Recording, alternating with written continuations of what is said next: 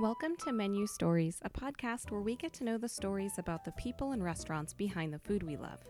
I'm your host, Rebecca Goberstein. Today we get to know the story behind the first commercial craft brewery that's ever appeared on Menu Stories, Drake's Brewing Company in San Leandro, California. The history of craft beer is a relatively new one. As early as the 70s, no one really thought of American beer as anything other than lager. With the federal legalization of home brewing in 1978, new doors were opened in the beverage industry. Innovative ownership came to Anchor Brewing Company, which jump-started the microbrewing industry, followed by the launch of Sierra Nevada Brewing Company in my hometown of Chico, California. Not too long after, the East Bay's own Drake's Brewing Company was born. In the 1980s and early 90s, these fledgling breweries were still mostly distributing only to a small radius around them, and they had no idea that they were about to change the landscape of American beer forever. In this episode, we meet head brewer Chris Dunston, a one-time home brewer in his own right. Let's have a listen. We are here with Chris Dunston, head brewer of Drake's Brewing Company. Thanks for joining us. Thank you for having me. Would you mind introducing yourself and your role? Yeah, my name is Chris Dunston. I'm the head brewer here at Drake's Brewing Company. My job is basically kind of running the production department and keeping beer coming out of the brewery. Sounds like a fun job. It's not bad. Could you also describe what Drake's Brewing Company is? Drake's is a brewery that has a lot of history behind it. It kind of embodies the East Bay kind of do-it-yourself spirit, maybe a little bit gritty. We like to say gritty, not pretty. We're really known for a lot of innovation, but on top of kind of a solid foundation of tradition as well. What do you mean by that when you say that? Well, we do a lot of classic styles. We have beers that we've been doing for a long time, but we're always pushing the boundary, doing new styles of beer, stepping outside our comfort zone, trying to experiment with new materials, whether it's new hops or new malts or other novel ingredients to make a new experience for the beer drinker. So what are kind of the traditional beers that a microbrewery would produce, and how does that differ, if at all, with what Drake's Brewing Company produces as the standard? You might tend to see your blonde, a pale, an IPA, an amber, a porter, something like that. So we do a lot of these traditional styles, but at the same time, our pale ale has a bit of a different spin on it. It's hoppier than most pale ales, especially at the time that it came out. And we're doing new styles, whether they're IPAs with fruit or other ingredients. So Northern California obviously played and continues to play a huge part in the microbrewery and the craft beer movement that's kind of booming right now. So maybe we could take a moment to kind of look back at the history of it. I was doing some research, and it sounds like Anchor Steam was a huge player in kicking off that movement by sort of taking what that brewery was and sort of bringing it back from the dead and turning it into a specialty and micro beer producer. And then soon after, New Albion and Sierra Nevada started. But then pretty quickly after that, Drake's Brewing Company came about in 1989. And so the 70s and 80s were really in Northern California where craft beer began. Can you speak a little bit more to that history and the role Drake's played then and the role that it plays now? Yeah, as you noted, the 70s was sort of the genesis of this, I guess. At the end of the 70s, there were still only maybe 44 breweries in the country. By the end of the 70s, home brewing had been legalized, so there were a lot of people who came out of this home brewing tradition interested in starting their own breweries. Anchor was one of the early ones, which is an older brewery, but kind of revitalized, and at a time when in the 70s it was a lot of domestic light beer, that kind of thing. And Anchor was making this traditional style. They struggled with it at first, but eventually kind of found a niche and ended up inspiring a lot of other people. You mentioned Sierra Nevada. They started in 1980, and that was kind of like the beginning, especially in the early 80s, of a lot of the breweries who are bigger now. And it's interesting to kind of look back on that history and realize how small it was. A lot of these people seem kind of like giants now, but these guys all knew each other. They were all involved and knew who was planning this brewery or knew this guy from over here or whatever. And so the older 80s generation brewery owners and operators were all kind of acquaintances, I guess. Mm-hmm. So John Martin started Triple Rock Brewery in Berkeley in 1985. And he had a brewer there named Roger Lind for a short period of time, and they were buddies or something on some level. And he came down here to San Leandro with him to check out this location, In 1989, Roger was able to start Lynn Brewing Company down here. And even though it was Lynn Brewing Company named after himself, he named all his beers after Sir Francis Drake. And so that's where the Drake's name kind of came from. Got it. Over time, the company changed a lot and eventually being sold to another party in 1998, at which time John Martin actually expressed interest in buying it, but wasn't able to, and was able to finally buy it in 2008. And he's now the current owner, along with our other owner, Roy Krikorian. So these guys have had a long history in the craft brewing industry with Triple Rock and with other breweries. And I think it's well positioned Drake's to kind of carry that Northern California beer movement forward to the next level where we are now. Now we're in an environment where there's a lot of upstarts, there's a lot of smaller places. These people are kind of trying to find their footing in this market, and it's in some ways, I guess it's to their benefit. They can look to some of the bigger breweries. We're one of the older ones, maybe not one of the bigger ones, but these regional breweries are kind of the other half to the upstart, the local breweries, which are playing a different but vital role too. Yeah. Thanks for walking us through that. I think it's really interesting to hear the origin story of a lot of these breweries, which are definitely now world famous. And there's sort of a sense of pride when you see that beer in another part of the country. It's almost like your regional shield, like this is where I'm from, and this is my beer. Why do you think that people connect so much with these local breweries like Drake's and with Drake's in particular? And why do you think the movement has taken off as much as it has? Well, I think people connect with their local brewery because they become kind of a part of that community. A smaller brewery, a brew pub, might be a gathering place for people. But even a larger one, you get used to having that beer with your friends or what have you. I know you mentioned you're from Chico, Yep. and Sierra Nevada did really well with the school there. They had a lot of students that would come to school and then take that beer kind of back where they came from, Yeah. and they were able to grow a lot that way. People kind of equated Sierra Nevada with that, Chico or Northern California experience that they had while they were living there. And so, when done well, I think a lot of these breweries are able to connect with the region they're in. Right. And it really kind of brings people back to that sense of community. Right. Yeah, there were definitely a lot of memories. Yeah. Of surrounded by kegs of Sierra Nevada, but we won't go into that. So, well, you mentioned that one of the traditional beers that Drake's produces is an IPA, and IPAs are definitely a very common microbrewery production these days. Can you speak a little to why that is and why Northern California in particular is so perfect for creating great IPAs and pale ales, I guess, too? Yeah. So our three flagship beers, I guess, are a pale ale, an IPA, and a double IPA. Northern California in particular has kind of become home to the hoppy beer. I think people enjoy that it has a lot of flavor without necessarily being as filling maybe as some of the darker styles of beer. For warmer weather, an IPA is kind of a good beer. It can be refreshing. Mm-hmm. I think there's also some connection to the fact that this used to be a hop growing area, Northern California in particular. With a lot of the consolidation in hop growing, that stuff moved up more north to Washington, Northern Oregon. But traditionally, there was a lot of hops being grown in California. What was the first beer that what became Drake's Brewing Company produced? Do you know?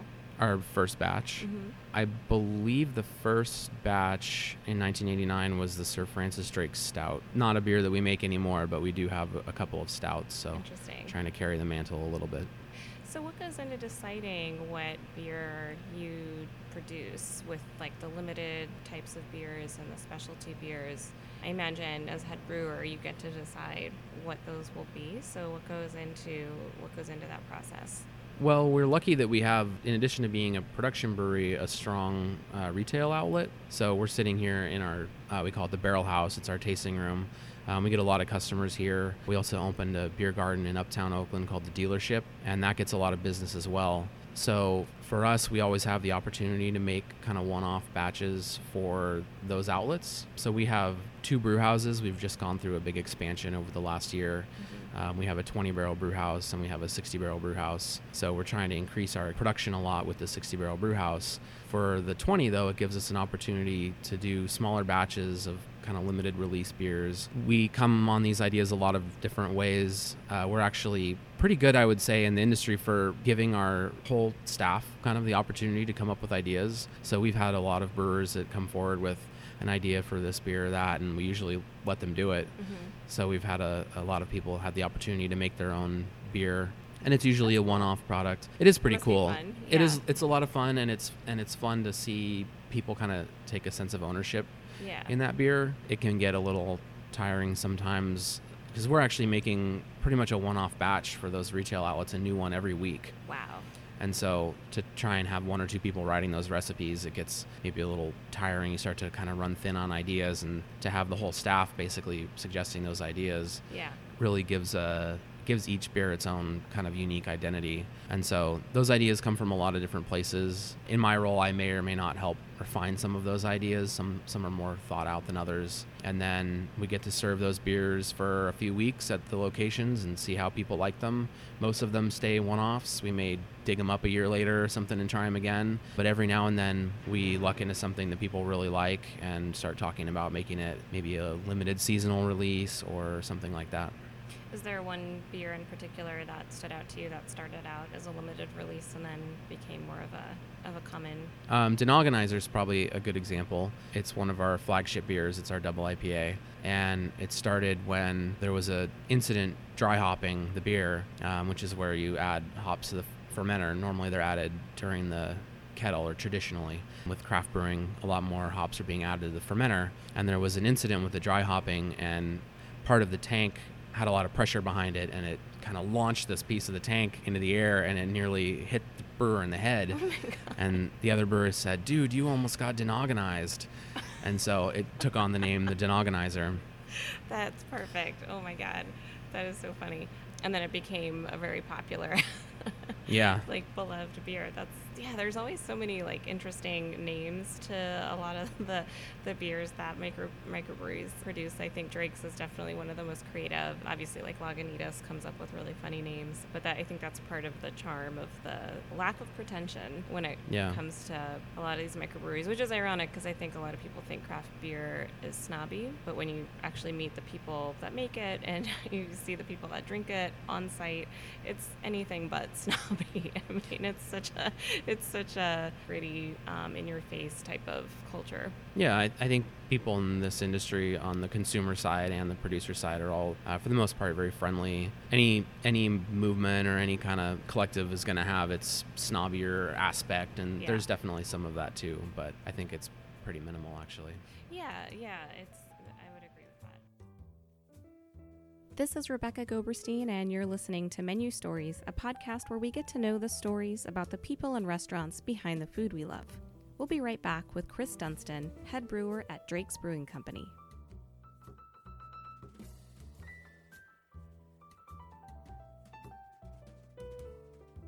We've been talking a lot about the landscape as a whole, so maybe we could get to know your story a little bit more. So, are you originally from California? Yeah, I grew up kind of in the Sierra foothills outside of Auburn, a town called Meadow Vista. So I went to Colfax High School and kind of grew up in that 80 corridor there in the Sierra foothills. This whole area, and that area in particular, is close to farming and fresh produce and food and good food. And you'd mentioned that you liked cooking when you were in college. What relationship do you see between the local food movement that is also happening in Northern California and the beer movement? I think there's a lot of crossover there, and I think people take to craft beer for a lot of the same reasons that they take to kind of local food. People like knowing that their food was grown nearby, that they can go visit the farm. People like that their brewery is down the street. So I think being in California in an agricultural region, it has kind of set us up for both of those things. And that's kind of where wine came out of too,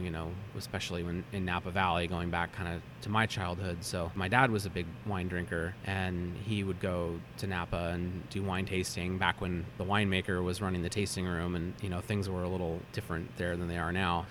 But you're out there and you're in the vineyard and you're talking to the winemaker, and I think that's a lot of what people see in craft brewing now is you can use local products. We use, local produce in some of our fruit beers and that sort of thing. We use local honey for our honey wheat, and you can go visit the brewery and you can talk to the brewer, and I think people enjoy that sense of community. Yeah, that makes a lot of sense. I agree. I think that's a big part of what draws people to eating from their own communities and drinking.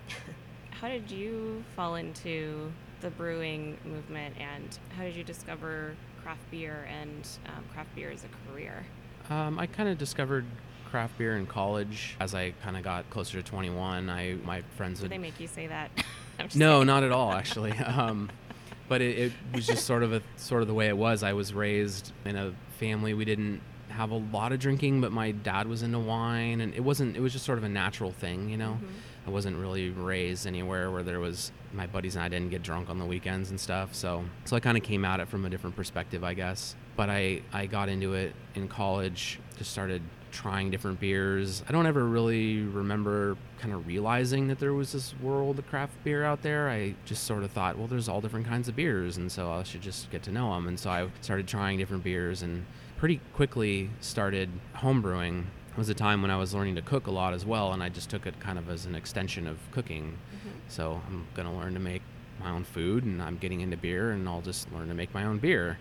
And so my friend Brad and I started homebrewing in our apartment in Isla Vista. We went to UC Santa Barbara and made some pretty awful beer, most of which we didn't end up drinking. Right. But had a really good time doing it. And after graduation, didn't have a job lined up and wasn't really sure what I wanted to do, and thought, well, summer job at a brewery might be fun. I'll kind of get it out of my system. And so I moved up to Fort Bragg and applied for a job at North Coast Brewing and had to hound them a little bit, but eventually kind of by the end of summer got a job there and stuck with it. Found that I really enjoyed it.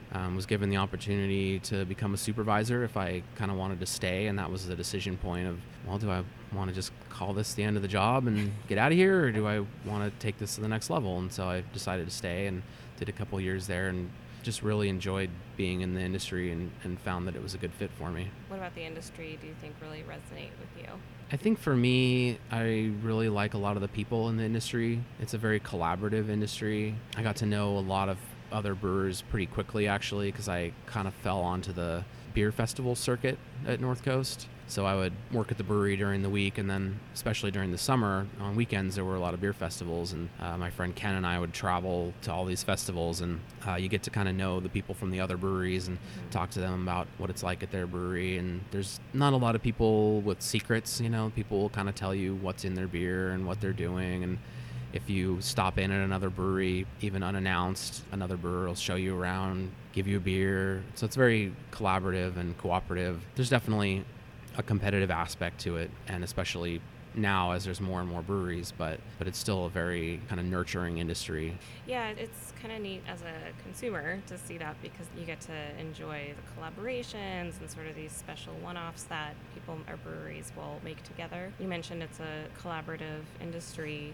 Can you speak a little to some of the collaborations you've gotten to work on at Drake's? Yeah, we've done a lot of collaborations here. We like to do them especially for San Francisco Beer Week. We do collaborations for other beer weeks around the state. We'll collaborate with local breweries in that location. One of the more recent ones I guess I did was a collaboration with our sister brewery, Triple Rock. And so we did a beer pairing dinner at the dealership, our Uptown Beer Garden, and made a special beer for it, and then got to pair each course with some different beers and kind of vote on who had the better pairings. And the collaboration was fun. The brewer at Triple Rock, Jeff Kimpy, used to be a brewer down here, and so I knew him pretty well, and we came down and put together a rye pale ale and just went through the process of figuring out what hops did he want, what were my ideas. And it's nice when you go through that process and find that you're kind of on the same page. You can come to a middle ground and figure out what you want. And so I kind of jumped into the collaborative piece, but just because I just find that so interesting that the industry is that way. It's just nice to see that sort of good sportsmanship.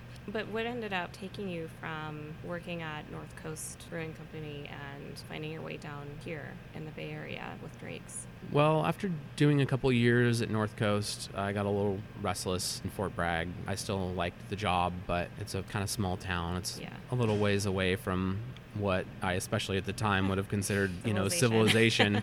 I was 23 or something and single, and especially after Isla Vista. yeah, and so I was looking for a change, and so I moved down to the Bay Area to Oakland, which was a big change for me, but a very good one. And it took me a couple months to find a job, and I ended up landing at Moylan's Brew Pub up in Novato in Marin County, and did a couple years there, which was a good experience because it was sort of the opposite end of the spectrum. North Coast was doing about 60,000 barrels a year when I was there, and when I got to Moylan's, they were doing about 4,000. Wow. So I had that opportunity for the first time to sort of interact with the customers across the bar, to see, that new batch pale ale, how are people responding to it, that sort of thing. I didn't have a lot of creative influence there, but it was a nice chance to sort of see the other side of the business. Mm-hmm. And after a couple years there, was ready for a move to a larger brewery. I kind of decided that was what I wanted to do, production brewing rather than a brew pub, and ready for something a little closer to where I was living. So ended up getting the job here at Drake's Brewing back in 2011. What were you doing when you got here? I was hired as the morning brewer. So I came in at 6 a.m. and started up the first brew of the day. So to the layperson like myself, what goes into being a morning brewer versus, is there an afternoon brewer? Every brewery does it differently. For us at the time, we had a morning brewer and an afternoon brewer, and I guess evening brewer. Mm-hmm. And so we each kind of followed our one brew through the process. I would come in and get it started and follow it through, and then the next person would come in and get theirs started. And eventually we kind of moved to a model of I would come in and start the first one, and then I would start the second one and kind of multitask, and then the evening person would come in and just pick up where I left off. And that's a little more what we do now. For a period of time, we had a graveyard shift, so it was actually around the clock. You just come in, hand off to the next guy, keep it rolling throughout the week. But now we're kind of more on the model of doing a couple brews a day and handing them off as they go. So what actually goes into that? What happens when you start a brew? The process starts with mashing in. So you'll add grain and water, and basically what you're trying to do is make sugar to feed the yeast. So you'll run off a kettle full of this, what we call wort, unfermented beer, and that'll become a whole batch of beer. Depending on what size tank you're going to put it in, you can put multiple batches into one tank. So we do a lot of that. So after collecting this in the kettle, you boil it. That's where you have an opportunity to add hops. Then you chill it down, put it in the fermenter, and that's basically the end of your brew day. Yeast gets added to the fermenter, and it's the yeast that really does the work of converting that sugar into alcohol. And that'll occur over the process of a couple weeks. And that, like I said, that might be one batch from the kettle, or it might be a few batches from the kettle. That is so cool. So in any given day, are you kind of doing the same type of thing every day, or are you working on one batch and just producing a whole new batch every single day typically, or are you working on that process throughout like a week? We generally will do about 3 batches a day, and for a lot of our tanks now, they're about 4 times the size of our kettle, so we might fill one in a day or maybe a day and a half. Throughout the week, we'll fill several tanks, and then it'll take a couple weeks to come empty, and so a couple weeks later, we'll kind of start the process over again with that tank. And as head brewer, what is your role in this whole process, and how much of it is actually being involved with the production and then recipe creation and the more creative side? My role is not very hands-on at this point. I don't pull a lot of brew shifts anymore. I used to, but You probably enjoy that. Yeah, I mean, I enjoy it, and that's why I got into it, but I also enjoy some of the organization and operations kind of stuff too. So my role is more of a kind of, I like to say that I work for the brewers. If I'm doing my job, then they can do theirs. So making sure that recipes are set, making sure that materials are in place, making sure that people are trained, making sure that utilities are working. It's kind of across the board. It's a wear a lot of hats kind of job. Yeah. What's your advice to anybody who might be, because there's a lot of people out there that enjoy home brewing, and we actually featured Old Bus Tavern, which is a small restaurant microbrewery in San Francisco, and they also got started as home brewers. What's your advice as somebody who's really gone their way through the industry and is working for a very well-known microbrewery? What's your advice for people who might be brewing at home and are thinking about getting into the industry? I guess my advice would be to spend some time working in a brewery, maybe more than you might think. I've seen a lot of people go into a brewery and maybe work for 6 months or a year and then start their own. And I don't know, maybe that's not good advice because we're in a time when so many breweries are opening. Maybe you can get away with that. But I do feel like a lot of places start with not a lot of experience in brewing, And I guess if you're looking at it from the business side, maybe you can always kind of hire for that later. But the kind of knowledge of the craft is something that takes a long time to develop. It's something that all of us here are still working on, even after as many years as we've been at it. And I think some people tend to rush in. So I guess I would say spend the time to learn a lot about brewing and kind of see multiple sides of the industry. And then my other advice would be, I think a lot of people try to start breweries because they like brewing. And it's the same as any business. It's a business. So if you start a brewery, you're going to be a business person. Right. Yeah, that happens a lot, I think. So what's been the most challenging thing about your role here? I think the most challenging thing is just keeping all the balls in the air at once. There's a lot going on here. My role has been fairly technical in the past, but it's kind of moving towards doing a lot more personnel management. That stuff gets kind of tricky when you're dealing with a lot of personalities and trying to figure out who's working with who and what the shifts are, and it has to do with people's home lives and all this stuff. And so that's been kind of a challenge for me, working with that at the same time that I'm also trying to, make sure equipment's running or make sure that parts of the expansion are proceeding the way they need to or what have you. So what's been the most rewarding thing about what you've been able to do here and how far you've come in the brewing industry? The most rewarding thing, I guess, is just having all of the experiences I've had with the people that I've been able to meet. It's kind of why I got into it, the collaborative nature and getting to know a lot of cool people. And for me, that's the most rewarding part. Most of my friends now are friends I've met through beer, whether it's professional brewers or beer drinkers or whoever it might be. I've made a lot of, hopefully lifelong friends as a result of being in the beer industry or just in the beer community. So that's been very rewarding for me. And those people oftentimes come from other backgrounds. I have a lot of friends who are in tech or bio or something like that who are big beer drinkers. And so you get to know people kind of from all walks of life. That's probably been the most rewarding part. What are you looking forward to next? What's sort of like the next challenge? Well, I mentioned we just went through this big expansion. That's been a big challenge for the last year, is keeping everything on track. And so now we're producing beer on our new brew house. I think the challenge kind of for the next year is going to be growing into that new size, trying to figure out how to be a little bit more mature of a brewery without losing our fun edge. We need to work on some process and getting things organized a little bit. And so I think that's kind of my big challenge for the next year. Well, cool. Well, we can't wait to see what more beer we can try from Drake's Brewing Company. Thanks for having us. Yeah, thank you.